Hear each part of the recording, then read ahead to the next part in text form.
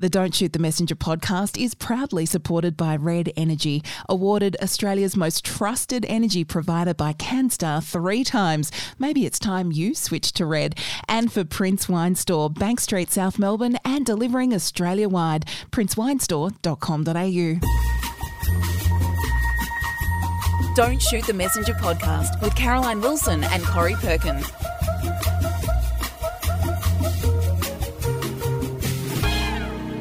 Welcome everybody to episode 268 of Don't Shoot the Messenger. I'm Caroline Wilson. I'm here with my good friend and fellow podcaster Corey Perkin, and there is a lot to talk about, Corey. You've got another fabulous new book. You've been cooking and we've been watching telly, so I'm looking forward to hearing and discussing all of that with you. It's a big week, as they say in the podcast, Caro. It seems like we've gone from big news story week to big news story week, but it's lovely to see you, and not such a cold day in Melbourne today. I noticed Miss Jane and Caro with all of the potties who were chiming in from international places at our request, where do you live? So many of them are former Melburnians, and they love hearing the stories, don't they, of our weather and our city and our town and our grumpies about the traffic and all that sort of stuff. Well, I loved hearing from Madeline Leonard, who we were talking recently about people getting in touch and telling us where they were listening from. This is a reverse of what we keep hearing is going on in this country and city of ours. You recently asked for a note stating where we are all from. I can proudly say I'm living in Parkville, and it's thanks to you all in part. 2 years ago during lockdown, I dashed down here from warm New South Wales to assist an adult daughter. Well, thanks to you and 2 other podcasts hosted by a duo of interesting Melbourne women, I made the decision to stay here for several more years. This is extraordinary, leaving my husband temporarily parked on the mid-north coast of New South Wales. Well, now, there's so many questions come out of this. Madeline, come on the podcast. Who was the other podcast? Is your husband happy about Who's this? The other podcast is he middle-aged women? Is he? Didn't say they were middle-aged. Oh, I assumed they were. Is he wondering when Melbourne you're coming women. home? Anyway, she's disappointed. Has she seen her husband since then? Madeline. He must have. Get on the line. She's disappointed she couldn't visit the Writers' Festival in Sorrento, but she went there for a day trip recently on a bright sunny day. She found it a lovely spot, and she'll be at the festival next year. Now, Caro, starts on Anzac Day, Madeline, just so you know. I was going to say, can we just put in a plug there, because it was interesting with our market research to note how many people, in fact, came to the festival as a result of our podcast. So we are women of influence. And it is the 25th of April to the 28th of April next year. That would be Anzac Day, Corey, as I said. Correct. Yes. Thank you. I'm just saying it's 4 days. Thank you, Caro. And Caro, Luke Hand, I guess this is not a real name, I don't know.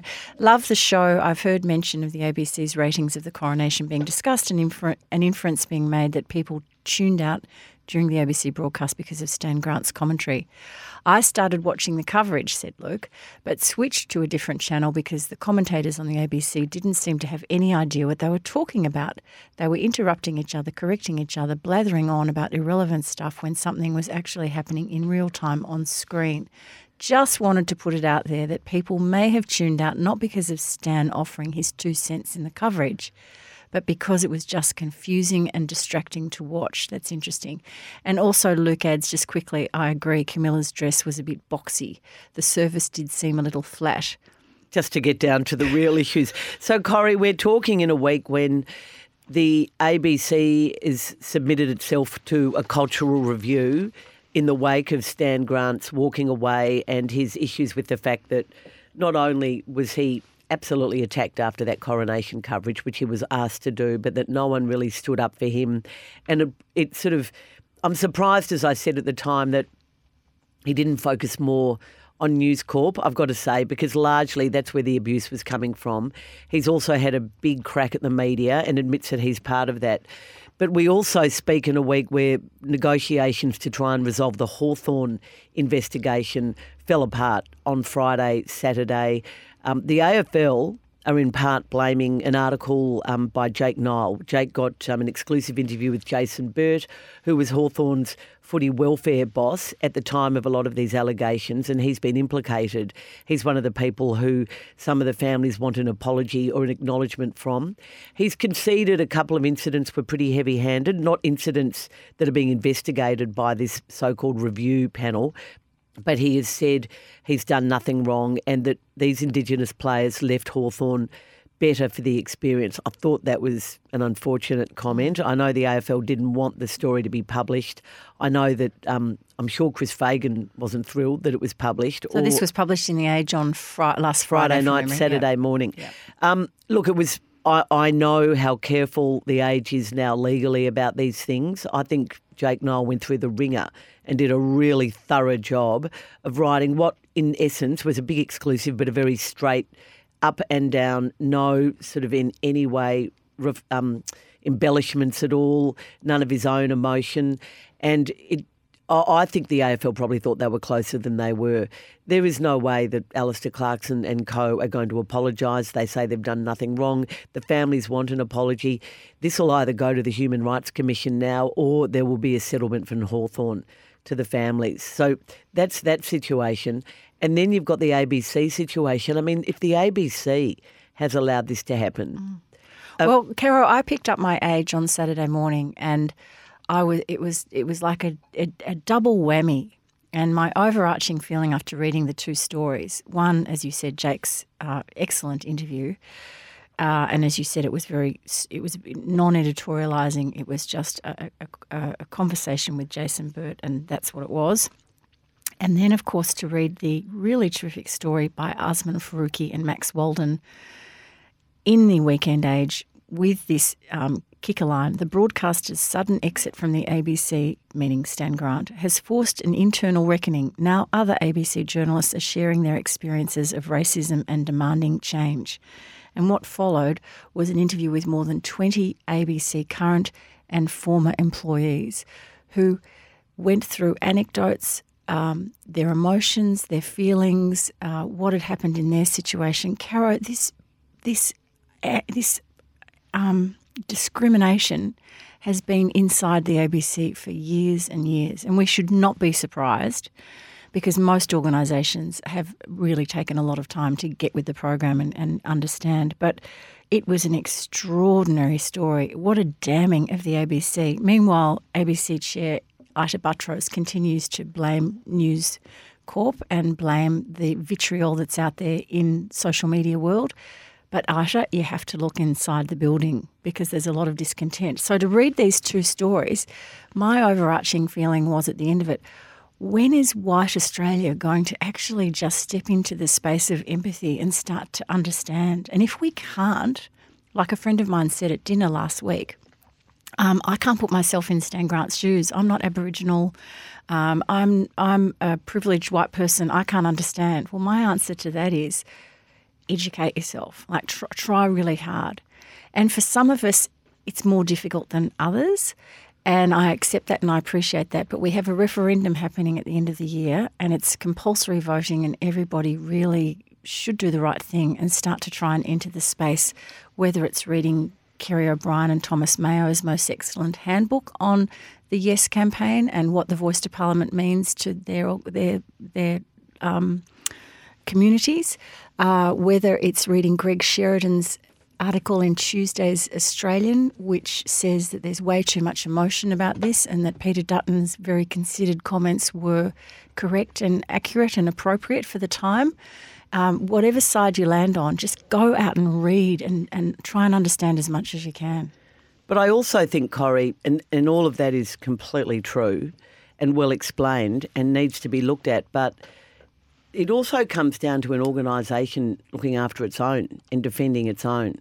And whether it's you mean specifically in the journalist sense? Yeah, or just in employer sense, or even team in terms of a teammate looking after themselves on the footy field. So it was reminiscent of the Julia Gillard, that brilliant documentary that was on a few years ago, wherein I think Penny Wong and others said, we took the decision not to call out the sexism and the attacks and the personal stuff because we just thought we'd draw attention to it. In hindsight, that was a mistake. We should have identified it. And we all look back, and I watched that and went, oh, this is just horrific. And how did we all sit by and not say more about the sexist attacks on Julia Gillard, comments about a relationship, et cetera, just appalling. And nobody did anything thinking that was the right way to go. I mean, I remember when Sam Newman did that mannequin on the Footy Show, going into work for the next week at The Age, and nobody said anything. Nobody brought it up with me. I find that extraordinary. Can you just remind, because I think there are really strong parallels with sexism. I absolutely agree with you, because this is about equality in the workplace, whatever your background. Just remind potties who aren't familiar with what happened at that episode. Oh, well, on the Footy Show one night, there'd been conversations about, someone had written to the Green Guide about not liking the clothes I wore on Footy Classified. I can't remember the whole background to it, but Sam Newman walked on set the following week with a mannequin dressed in underwear, I think, and with my face. He staple gunned a photo of me with a staple gun which was quite aggressive to the top of the mannequin, and then tried all these different outfits on. And everybody killed themselves laughing. Some people looked embarrassed. But, you know, one of the people on the panel was, or one of the people involved was the host, Gary Lyon, who I worked with on Footy Classified. And, you know, it was just a horrific It was just so, I was watching it bizarrely that night. I was so embarrassed. It was just awful. I was watching it with my 17-year-old daughter who said she felt sick. You know, my son and my husband wanted to go around and actually, physically, yes. But, obviously they didn't. Anyway, all of that was terrible, and I made it clear that I was filthy, and people from the AFL and all the other media were disgusted, but nobody said anything to me at The Age for a week or over a week. And then about a week and a half later, Sam Lane said she wanted to write something. She wrote a column about it. She was writing for The Age at the time. And even she said, I can't remember, but I think she said, I'm sorry I haven't even spoken to you about this, and I'm writing something so much later. And then the Footy Show turned on her as well. And anyway, and the women, then a group of women board members from footy clubs wrote in, and they got smashed. In fact, Susan Alberti ended up taking legal action against Channel 9, and I think certainly got a settlement and her costs covered. So, but the point was, a week and a half later, a few of the bosses at The Age came up to me and said, look, we're really sorry, we never said anything. I understand. And I just said, look, why didn't you? Why? And they said, look, we were just embarrassed. Yeah, I think people have to sometimes process it. And there has been a lot of discussion, particularly in the States at the moment. There's a really interesting, and it's not just a Democrat kind of view here.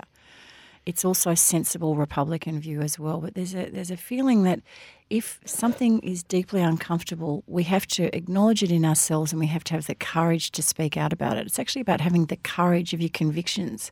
And I think that's the thing.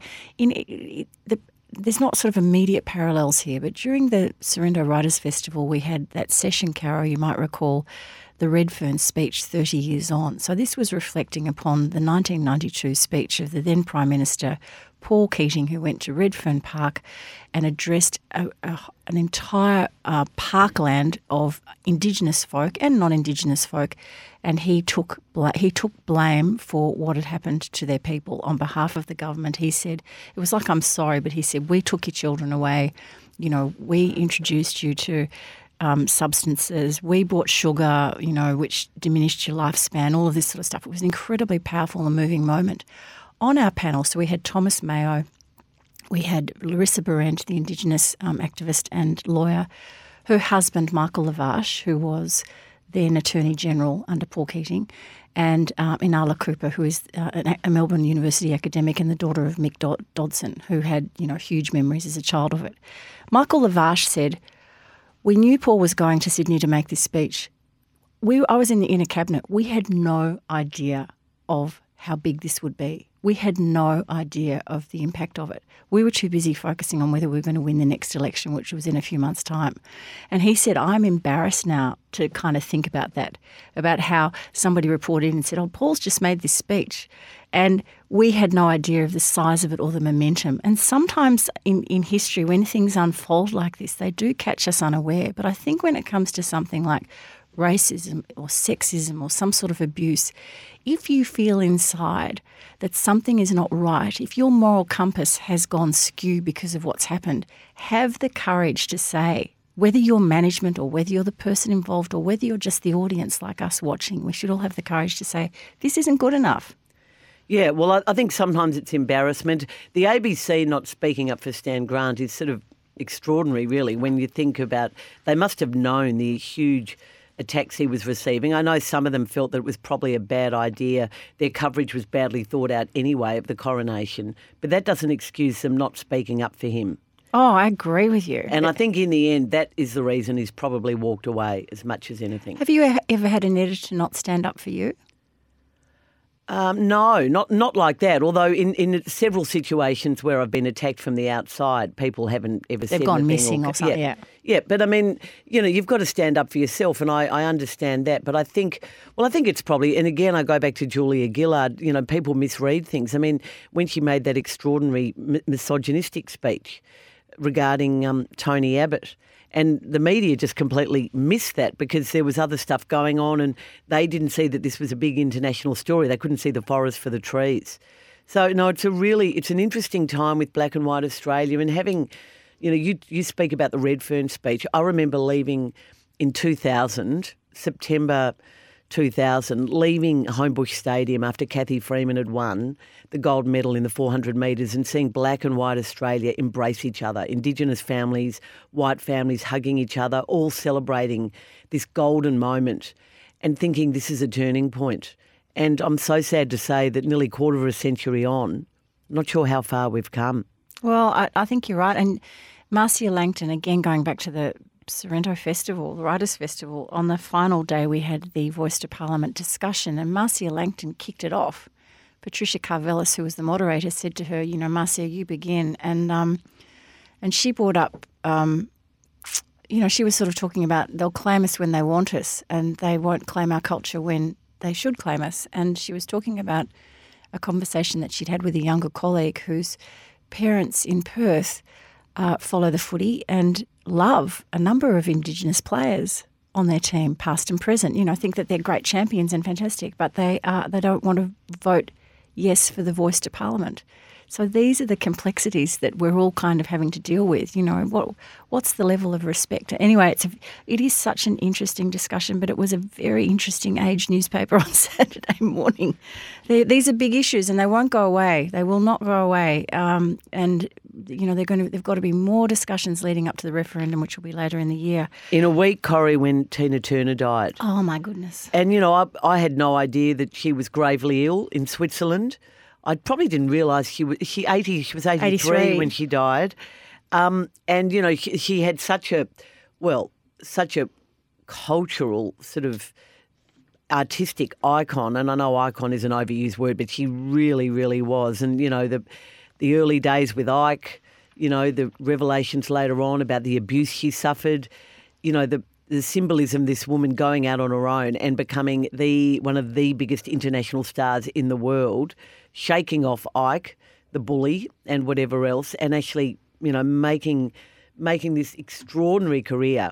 But then, of course, her relationship with Australia and the way the NRL sort of brought her over. The advertisement, I think they filmed the ad over in London, that amazing ad that was one of the best ad campaigns ever. And her performing at NRL Grand Finals and just putting them on the map with the pre-game entertainment. It was amazing branding, very clever branding. Caro, her Tina Turner's memoir, My Love Story, the autobiography, came out maybe 5 or 6 years ago. It was a really good. I was surprised at the time. We bought a few copies for the bookshop, sold them, bought some more, sold them. It was really interesting. I kept thinking at the time, what is it about Tina Turner when we had so many other celebrity memoirs available at that time? And even with this outpouring of love and grief that we've seen in the last few days, I found it interesting because I didn't realise to what extent she has been a hero to so many people. And I urge poddies who follow Instagram to have a look at Alicia Keys, the African-American singer. And she has a tribute to Tina Turner there. It's a piece of film. It's narrated by Oprah Winfrey, and it's interviews with a couple of other black women. And it was a gathering that occurred, I think, probably about 5 or 6 years ago, Caro. And Alicia says everyone who came that day, they didn't know who else was coming. So in walks Gladys Knight. In walks Diane Carroll, who you and I love. In walks Angela Bassett, Janet Jackson, Halle Berry, Tina Turner, Cicely Tyson, Maya Angelou, all of these great, strong, brave, amazing African-American women. And Alicia Keys says, immediately I knew this was going to be a defining moment in my life forever. I can barely watch that. I've watched it several times now. I can barely watch that footage without tearing up at just the pride and the power of those women. So where can we get hold of this? On Instagram, but I think because it'll be a YouTube, if you just tap in Alicia Keys, or if you tap in probably on Oprah somewhere, if you just put in Oprah Winfrey and maybe some of those names that I just mentioned, it will probably come up. I don't know what the circumstances were. It looks like somebody's having a big party at their house, probably Oprah's. But it's just this gathering of powerful, brave women. And I think that's what Tina Turner probably represented, apart from the fact that she was a great showgirl. She had this amazing, gravelly voice that was just so suited to rock and roll of the time. She turned herself into a fantastic act. I mean, to get away from Ike Turner, her former husband, who abused her, she had to do a deal whereby she gave up all of her rights to all of the music, to everything. The only thing she asked for was her stage name, which he'd invented. So he gave her the stage name, but he took away the millions, and she had to rebuild her life financially and emotionally again, and did so. Yeah, no one can say where the nutbush was invented. We'll talk about Nutbush in a minute. well, sort of in Australia, but they think we don't know. So my favourite Tina Turner song it's an absolute slam dunk, is River Deep Mountain High. Oh, well, snap.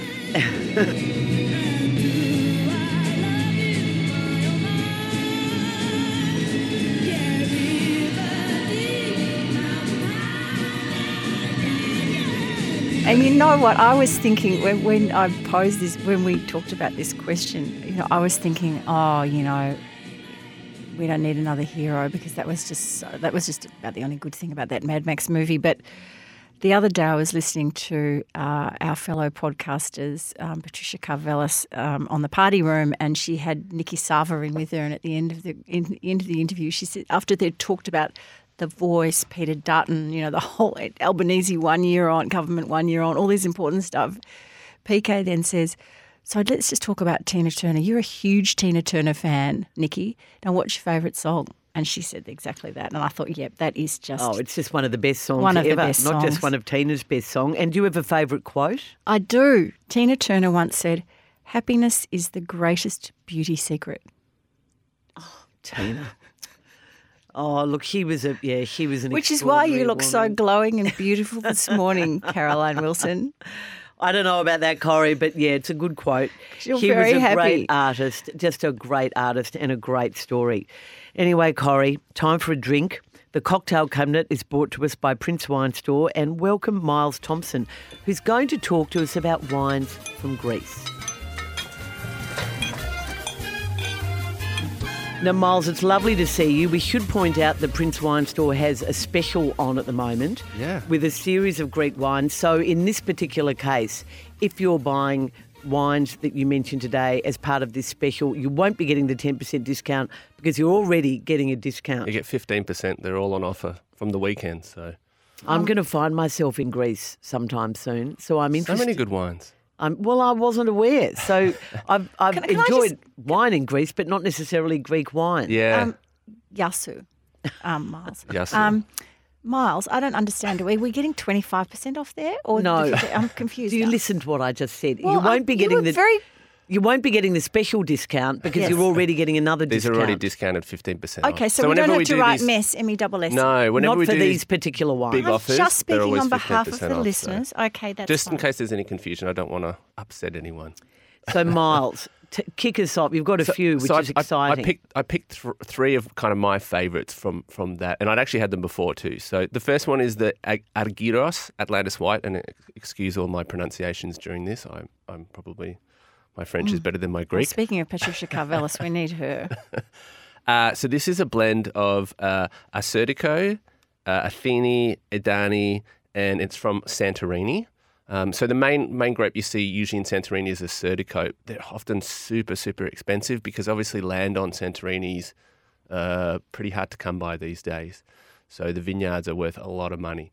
So normally most of Serdico is sort of like $40, $50, $70, $80. So this is a nice little intro into some of the white wines of Greece, which sometimes are a little bit aromatic or otherwise quite dry and textural.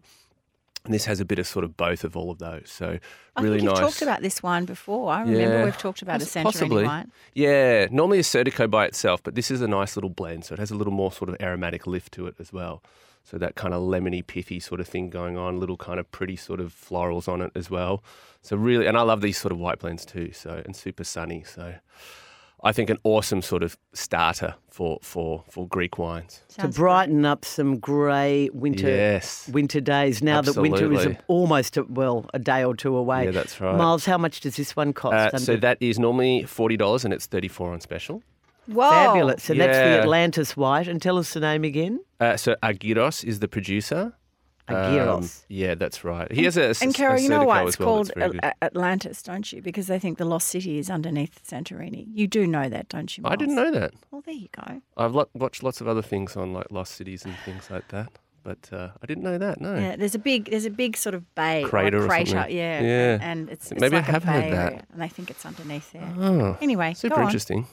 Wonderful country. Yeah, I've never been. I really want to go. Yeah, and just a quick sort of mention: the wines are probably better than they've ever been out of Greece as well.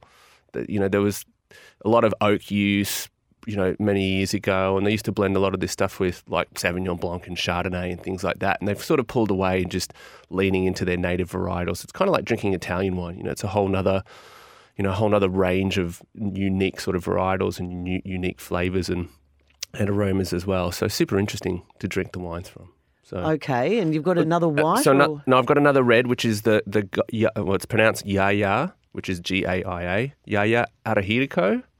All right, so this is a red wine. Got a bit more, the reds tend to have a bit of tannin and bite to them. There are some lighter stuff, but this is sort of mid-weight in style, lovely kind of like smoky sort of black fruit, a little bit of acidity and grip and tannin, but it's on vineyards that are really high up, so it has a nice little bit of freshness as well. So sometimes Arahiriko can be quite sort of dense and chewy, and this is more to the sort of fresher side of things. So that black fruit, sort of fresh kind of like currants and that lovely sort of little bite of sort of tannin that makes it perfect with food. And that is that's normally also $40 and $34 on special as well. Wow. So we've got a white and we've got a red. Yeah, and then I'll give you another red because these are the sort of the two main reds in Greece. So if you're sort of looking to introduce yourself to the wines of Greece, Thymiopoulos, Zinamavro, and it's his Young Vines Zinamavro. So if everyone's had like Nebbiolo from Italy, this is very, very similar, kind of light in colour, pretty aromatics, kind of fresh, like crunchy sort of red fruits, but has a little bit of that tannin bite again, quite sort of, really sort of like burly sort of little tannins on them. But kind of looks quite light and fresh in the glass, but lots of flavour behind it as well. Lovely sort of dried fruits and dried flower thing kind of going on. Oh, sounds fab. Really fantastic. And Thymiopoulos is a Zinamavro, I don't know what you'd call him. That's all he makes. So he has like Thymiopoulos Zinamavro. Yeah. Such a beautiful name. Yeah. They're all beautiful names. Very cool. Yeah, very cool. And where's his vineyard? I think that's Nemea. So I think up in the hills, sort of in the main sort of part of Greece. It is. I think it actually borders onto maybe Macedonia up there somewhere. Anyway, I think it's that northern beautiful. sort of part up over there. Yeah, quite hilly, yeah. And quite hilly, kind of quite high up. So same sort of, I think, similar look to what you would see in sort of Piedmont, those sort of kind of high hills kind of backed up with the mountains there. So yeah, but that's a really great little sort of intro into Greek wines. I think a couple of reds, which they're sort of really well known for, and a really lovely, crunchy, aromatic wine. Everyone, and how much is the last one? The last one is $31, down from $37. And Miles, Brilliant. are you putting together a special dozen or a box or something like that with your No, Greek we're not. special? Oh, okay. All right, just thought. The thing We about do might be a good marketing idea. Yeah, Miles. we do sometimes with the wines. Yeah. It's the sort of cheapest stuff we had on was sort of 30-ish, so it starts to become a bit expensive. Sometimes if we have a few sort of more inexpensive wines on there, we can get a nice box, but sometimes those boxes become a little bit. Well, we can just buy a dozen of all of We those. just buy a dozen? Yeah, Just buy a that's dozen right. of your Great favourites. value. the thing about Greece, and people obviously there are beautiful islands, and there's a Peloponnese, coastline, But inland Greece and some of those mountain areas and gorges are just spectacular. Yeah. Have you ever been to Delphi? No, that's Wow, that's beautiful.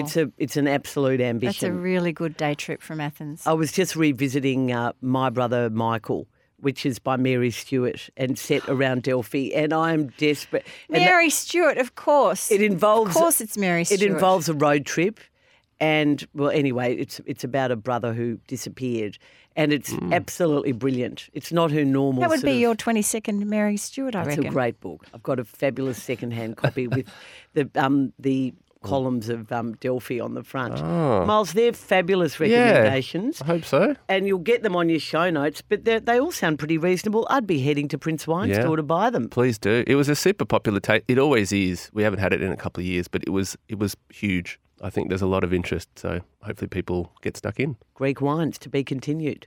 Thank you, Miles, and thank you, Prince Wine Store. And remember, the promo code is MESS, that's short for Messenger, to receive your 10% podcast discount on anything you buy from www.princewinestore.com.au, Miss Jane, or just .com? .au. .au, thank you.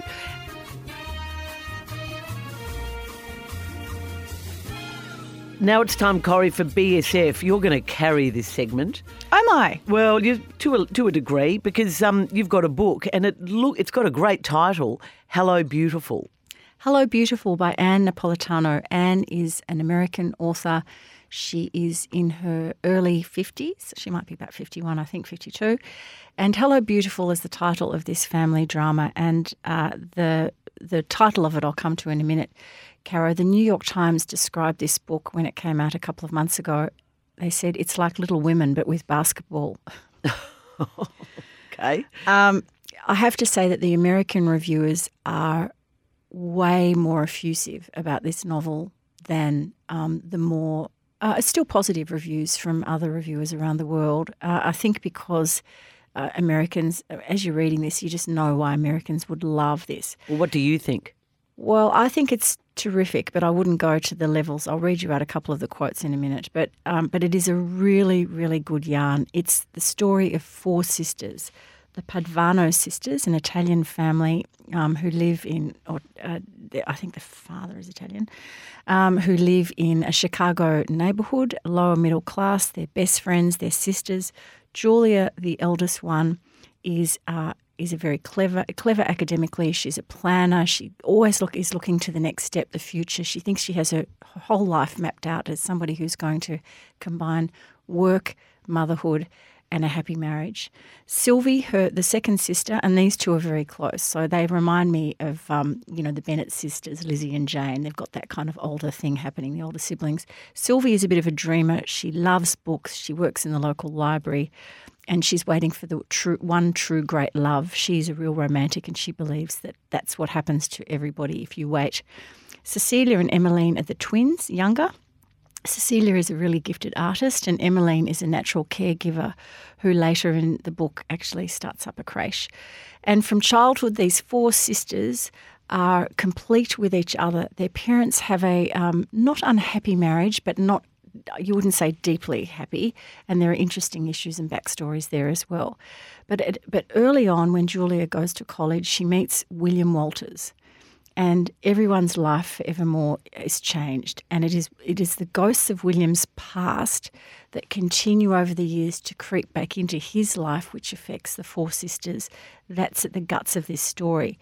Now, he's not a train wreck of a person. I'm not going to give too much away about William and his backstory, but he is a good man. And this is not an evil story of abuse, and it's more kind of the emotional dramas and the situations that we can get into when people are stubborn. And I think it's a really lovely book. It starts at the very beginning.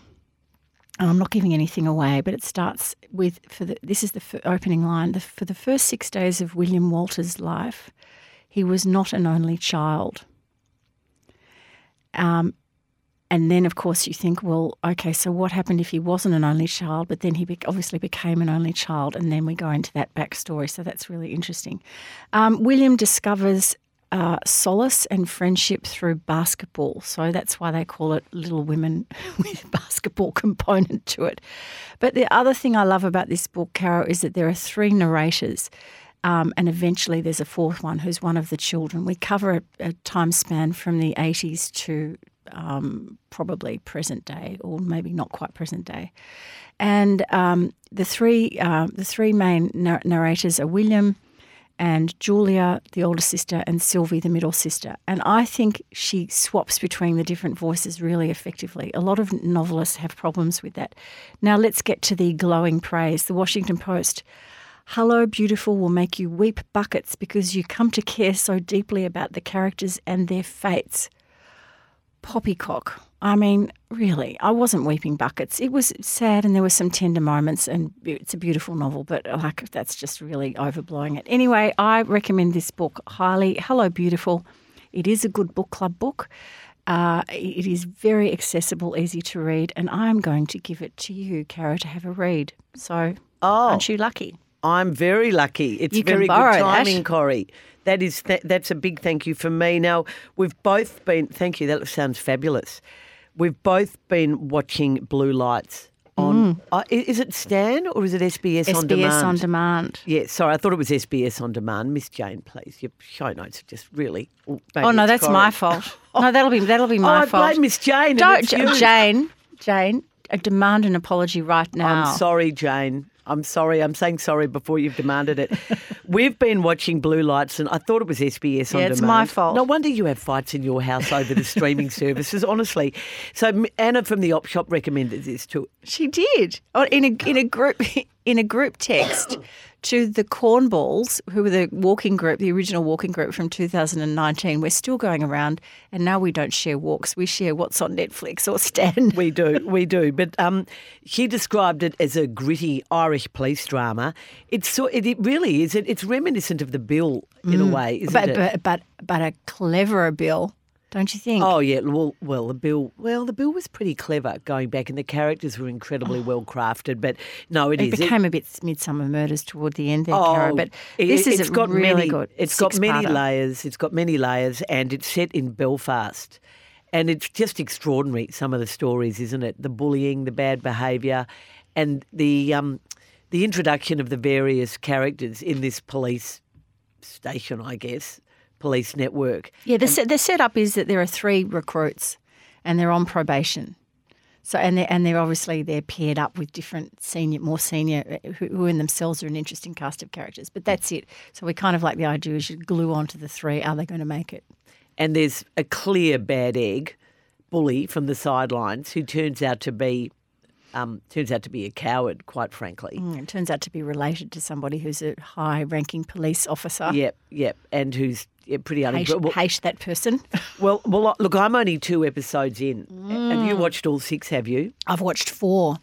So it really turns because there's this so in Belfast, of course, still today there are gangs, there's gang warfare, there's drug lords, drug cartels, and there's that kind of kneecapping IRA leftover element, which is the criminal underbelly is more scary than the mafia. I mean, it's quite seriously horrific, the stuff that's coming out even early in the show, and the response of these young interns or cadets, all of whom have some pretty ordinary moments, and all of whom are put under a huge amount of pressure by management. Totally. And what I'm sort of loving as the series goes on is that the drama, the action is moving a little bit from the 3 recruits and their day-to-day to now the crime boss and his family and what's happening there and what's his role. I mean, it's really, and really he's played interesting. by... I haven't got it. I'm looking for his name, but he was, do you know where we saw him, Caro? He was... the father of Mary, the uncle of Mary in The Secret Garden, in the beautiful film version of that of a few years ago. His name would be, you look it up because you're quicker than me, but he plays a really good role. But there are some really terrific having spent some time in Belfast, it captures the gritty. John Lynch. That's it, John Lynch. He's really clever. He's been in a lot of different things, but he's a great actor. He's mesmerising every time he comes on the screen. But there are great scenes of Belfast and the Northern Irish countryside. So if you've never been to, this may put you off going to Belfast, this show actually, but it really is a terrific representation of the city and the surrounds. Sliding Doors is the one I remember him from, In the Name of the Father and Angel Baby. No, he's a great actor. Yeah, and really there's good. so many. All the young cast is brilliant. I think that the script is fantastic, but it is very understated. And I know there's going to be more layers to this, but yeah, highly recommend Blue Lights. Now, Corrie, you've been cooking and you are famous for your bar snacks and your fiveses, Am I? as you call them. Sometimes they're hot suggestions, sometimes they're not hot. But this one sounds fabulous, prosciutto wraps. I reckon you've had this, Caro. I reckon you've had this a few times. It's a really easy one, potties, and it looks amazing and people they just go nuts over it. But the other thing too that I've been doing more recently, the last year or two, Caro, is if we have fish or chicken or something for dinner, I'll have this as the side, as the accompaniment. So that's it's a good way to get the greens into you, as they say. So I do not know where this recipe came from. It's been in my recipe book for, I reckon, probably 15 or 20 years. I suspect it's an old Vogue food and wine magazine of some sort. So I don't want to say that this is Corrie's prosciutto wraps. We're just going to call it prosciutto wraps. And this makes about 12 of them. So, of course, I will usually double that if you're having 8 or 10 people or something for lunch or dinner and you want to do a nice bar snack that makes everybody feel full but not too full. So I would double the mixture here. And it says 24 baby green beans, topped and tailed, but again, you be the judge of how many beans you want. The reason I chose this recipe today, Caro, is that I know beans officially are out of season, but I think they've had a late season because the beans through autumn have been absolutely delicious. Do you agree? Yeah, well, they're certainly looking beautiful in the greengrocer. We eat a lot of beans. It's one of my favourite vegetables and you can do a lot with it and it's a great accompaniment and it also is great in Thai salads and all that stir fries and everything. Great in curries. But they're really good at the moment. So the recipe is this: 24 baby green beans topped and tailed, micro salad leaves or wild rocket, 2 tablespoons of toasted pine nuts, 2 tablespoons of grated Parmigiano Reggiano, a tablespoon of extra virgin olive oil, juice of a lemon, 12 thin slices of prosciutto and a bit of salt and pepper. Then you make the dressing, which is pretty basic: a tablespoon of balsamic vinegar, 3 tablespoons of extra virgin olive oil, a pinch of dried chili flakes, 2 cloves of crushed garlic, and a heaped tablespoon, or however much you want, of chopped flat leaf parsley, finely chopped. You put the dressing ingredients in a small bowl, you whisk and set it aside. You place the beans in a bowl, cover them with boiling water and leave them for a minute. Did you know this trick? Yep. Yeah. That's what I always do with beans or asparagus, Yeah, although 'cause if less with asparagus. If you cook them on the hot plate or you put them in the microwave, there's a very good chance that you're going to end up with grey, soggy beans, so you don't want that. So you cover the bowl with boiling water, you leave it for a minute, and then you drain the water and you refresh the beans in the cold water. You can then combine the beans, the leaves, the nuts, and the cheese, and you drizzle with olive oil and the lemon juice and the crushed salt flakes and the ground pepper. So you've got all this lovely, yummy, beautiful mix. And then you lay out your prosciutto slices. Now, we know prosciutto can be problematic sometimes, so you probably need, I always get a few extra slices because there's always one that doesn't behave. They stick. Oh, they're pains in the neck. So lay out a prosciutto slice and then put a handful of the bean mix on the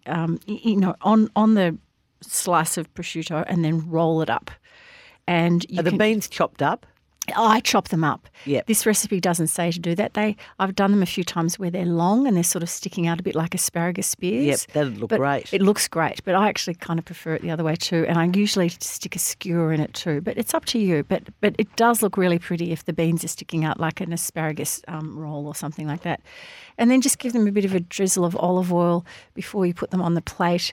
Usually I decorate the plate with rocket or something that's green and lovely, and you crack pepper on the whole lot, and it's very, very pretty and it's really fresh. And obviously the prosciutto element is not great for vegetarian friends, but you could maybe just come up with some other idea for that, because the mix inside is lovely. And that is the prosciutto wrap. Sounds absolutely beautiful. I do something similar with asparagus, which is really, and it's just literally asparagus with a bit of goat's cheese or parmesan and a bit of rocket, or with or without rocket, and wrapped in prosciutto. But that sounds like a real substantial meal. It almost. is a bit, yeah. And as I said, the bean mix you could use if you were just having a piece of meat and didn't know what to do. So that's that, Caro.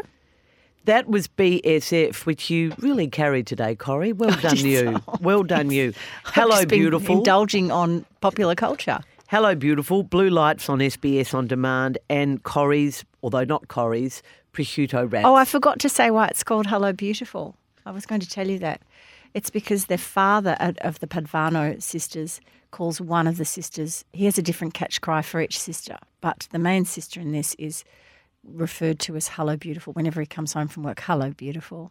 Oh, That's really sweet. Anyway, I forgot to say that. that was BSF for Red Energy, powered by Snowy Hydro, a leader in renewable energy. And isn't it time you called Red Energy on 131806?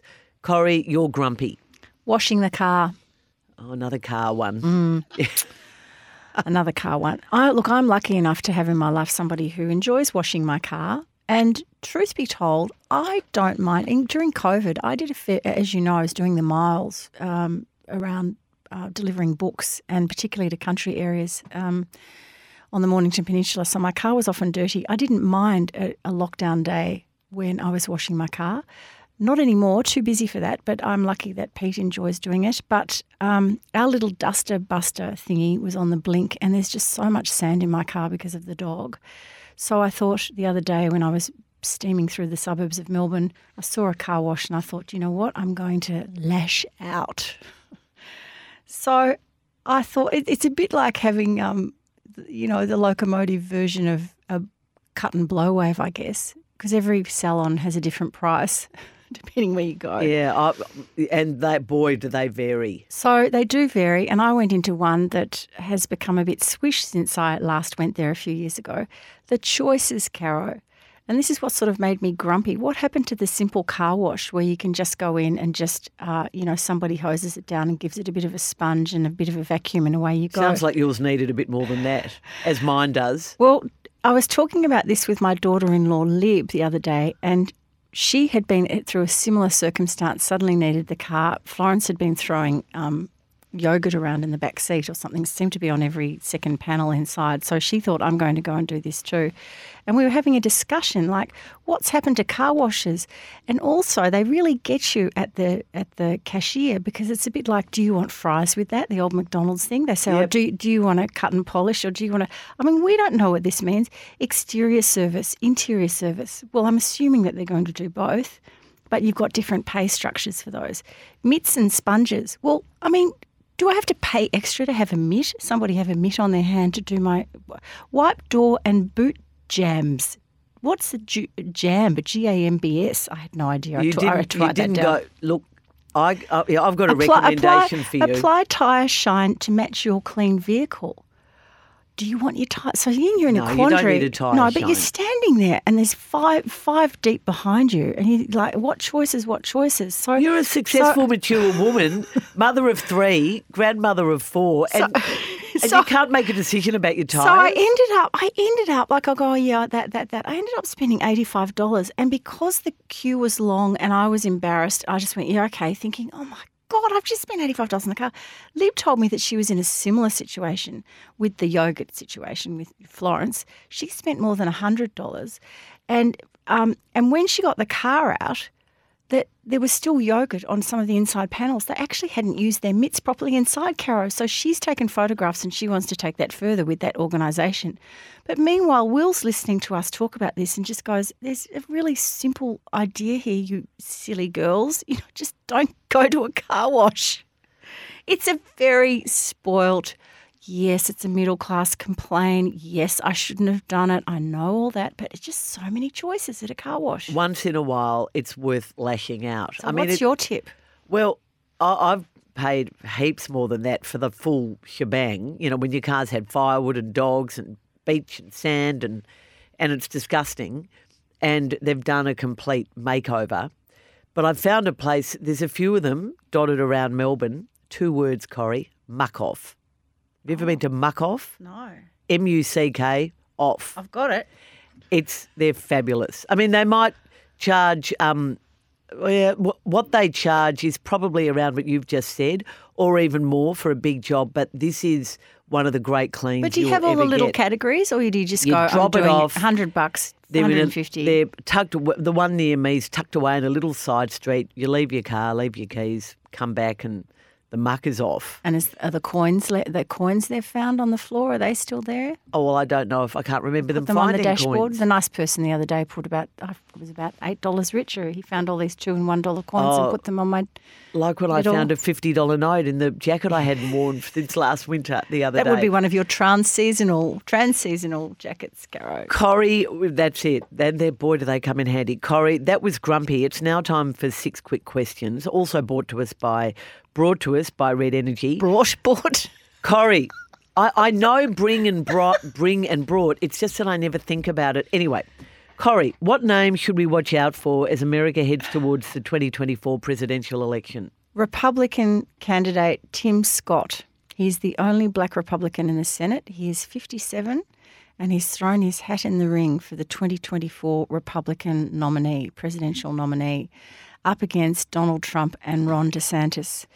And I think we will hear more about him because he is a real point of difference. There's been so much negativity and woe is our country and just pessimism and anger coming from both sides, Democrats and Republican potential nominees. And this guy jumped onto the stage the other day to announce his nomination. He was dancing, he was happy, he was upbeat. He really has, I think he's elevated the whole race into a whole new interesting kind of era. He's taken the combativeness out of it all. And he's going to be an interesting one for Democrats because, of course, he is a small L liberal. He's an African American. He's young, which is interesting because remember that the president is not young, nor is Donald Trump. So I just think keep an eye on him. And a former Republican senator who is, I think, assisting Tim Smith with his campaign said of the Democrats, he said, I think they're terrified of him. Because he defies every narrative they have. And this is exciting for conservatives who believe that they have a candidate who carries their values and can implement their values and do so in a way that makes America proud. So keep your eye on that one, Caro. My question to you is, where do you stand on Philip Schofield? This is a huge... Have you been following the story? So I still can't quite work it out, but tell me. Well, it's pretty simple, Corrie, and the saying "honesty is the best policy" comes to mind. Philip Schofield is a massive name in Great Britain. I've always loved YouTubes of him because he and his on-set partner, they often get giggle attacks. Is it a morning show that he and his partner do, Caro? It's daytime TV. And they're often laughing themselves sick. And he and his female partner have often been rumoured to have been having an affair. He's a massive star in the UK. And look, he doesn't really grab me. I think he's in his early 60s. He's 61 years old. He has been married, through most of the time he's done this show. And it turns out he's gay.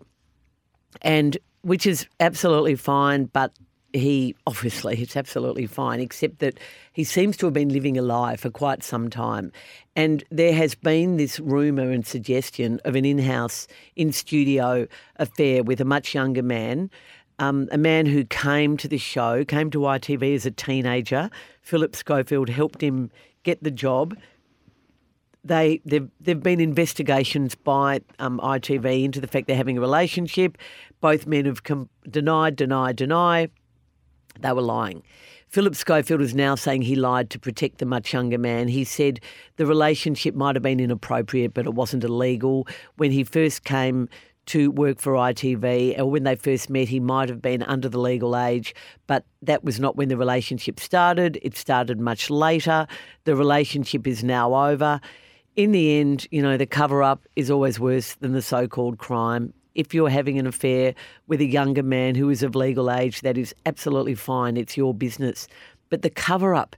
So he stood down, hasn't he? Or he's stood finished. himself down, yeah. He's gone. That's it. He's resigned. Whereas he could have weathered the storm if he'd been up front and open. He could have become... because he was so popular, he could have become, the face of someone who has made a major life-changing decision. He could have become the face for so many things. But he not only did he hide his sexuality, but he also hid this relationship. And when confronted by it and when there was an investigation, he lied. Now, I gather honesty hasn't been Philip Schofield's great boast of his personality in several situations during his time on ITV. And despite the fact that you see him giggling and he comes across as this great bloke, probably not everybody in ITV felt that about Philip Schofield.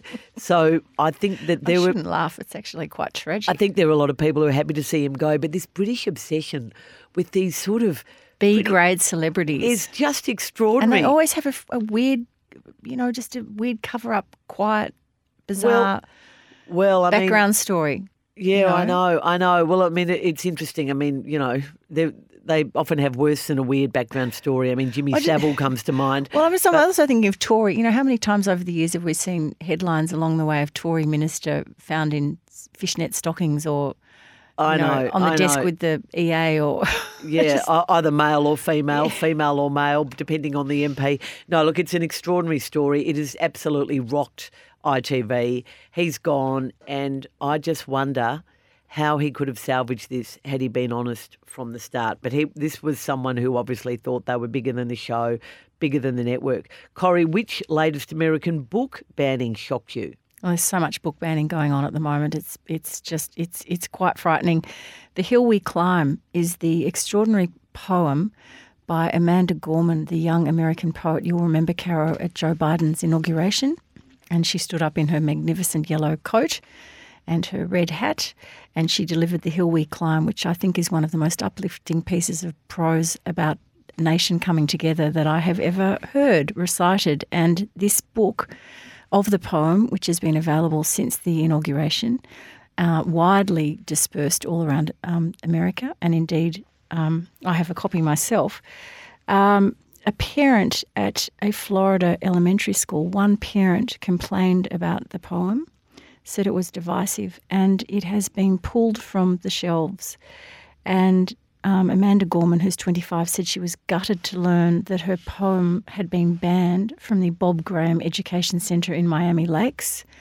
And it was one of 5 books that this parent has challenged, including the ABCs of Black History and a book on Cuba, on the history of Cuba.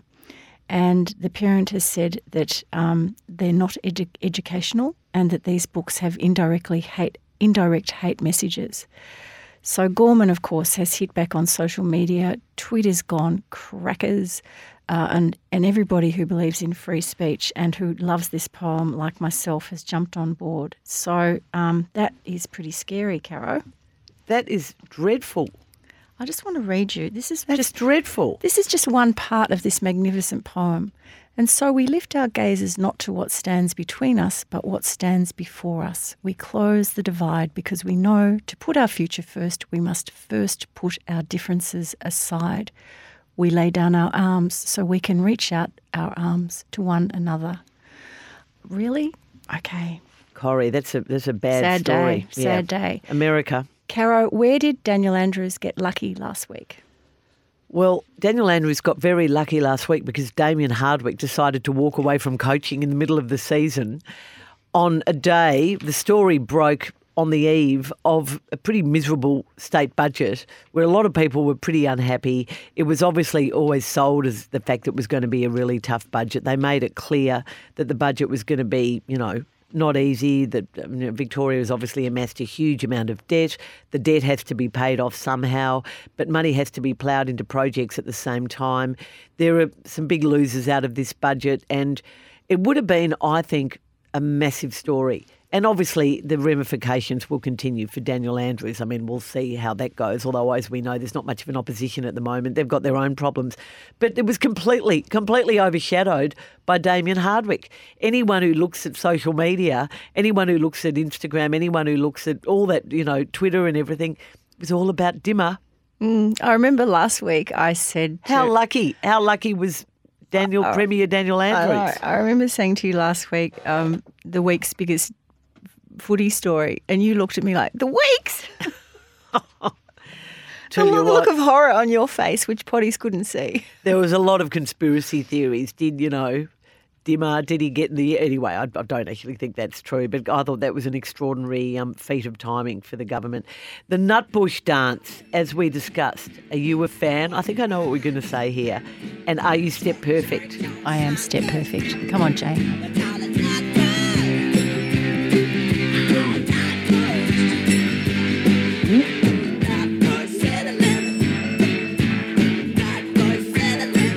Yep, Jane's dancing around the studio. I am step perfect. You know I love a line dance, Caro. Of course. Now, I just want a bit of history on this. It's a line dance performed to the song Nutbush City Limits. It became very big in discos in the 1970s. For some reason, no one knows. Maybe it has something to do with line dancing itself. Nutbush took off in regional Australia during the 1980s, and it was performed at schools, social gatherings, community events, weddings, parties, anything, including the literary trivia night that we had at the Sorrento Writers Festival. True. Where I might have seen you on the dance floor there, Caro. No, you actually didn't, but anyway. I did see our friend Jane, who was in a moon boot, hopping around doing some amazing stuff. Did you know, Caro, that the Nutbush was so popular that it was implemented in some Australian state schools' curricula? No. Exercise in the morning. Anyway, that's, Vale Tina Turner, and you've left us with a wonderful, crazy, fabulous legacy. And I don't care if the rest of the world say that this is the Australian dance. I'm proud of that. Caro, what's this week's amazing fact? I'm going to talk to you about Basil Sellers, a man well known to you, a great Australian. Well, in fact, Basil was born in India. He's 88 years old. He emigrated to Australia with his family in 1948, went to King's College in Adelaide, where I think he left school at 16 or 17, ended up becoming a stockbroker at a very young age. He's one of the richest people in the country. He is an amazing philanthropist and benefactor for many people and many things, but obviously the arts. I spoke to him last week because his latest project, they don't like talking about money, but these sculptures that he has paid for around Australia, sporting sculptures, are worth around $120,000. And last Friday afternoon, outside the Sydney Swans' new home near the SCG, near Centennial Park, is this sculpture of Adam Goodes. It's larger than life. It's about 1.25% higher than Adam's actual, and it's Adam doing the famous war cry that he did against Carlton back in 2016 from memory. An extraordinary moment in Australian sport, a divisive moment for some, but some very narrow-minded responses from the media and some brilliant responses from the media too. At the time that he did it, people saw it as threatening, heaven knows why. But Basil Sellers, I spoke to him about his sculptures, and as you know, he sponsored a sporting art prize in Victoria. For 10 years, there was a sporting art exhibition that he commandeered in Victoria. He was very disappointed. He did it for 10 years. He was hoping someone would take it over, but they never did. It was a fabulous time for me. I mean, some of the entries were just unbelievable.